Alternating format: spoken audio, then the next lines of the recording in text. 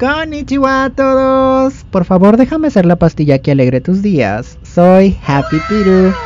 Este espacio ha sido creado para todas aquellas personas que no tienen amigos, como yo, su servilleta, y no tienen con quién hablar de anime y manga. Así que este podcast es para ti. No soy ninguna persona profesional, no tengo ningún grado en psicología, ni sociología, ni filosofía. Así que no esperes que del anime que hable te esté dando un punto de vista majestuoso. Solamente soy una persona común y corriente que ya tiene mucho tiempo viendo este tipo de animación, así que te puedo dar un punto de vista como si un amigo te contara la historia.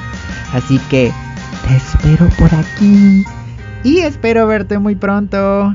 Bye bye.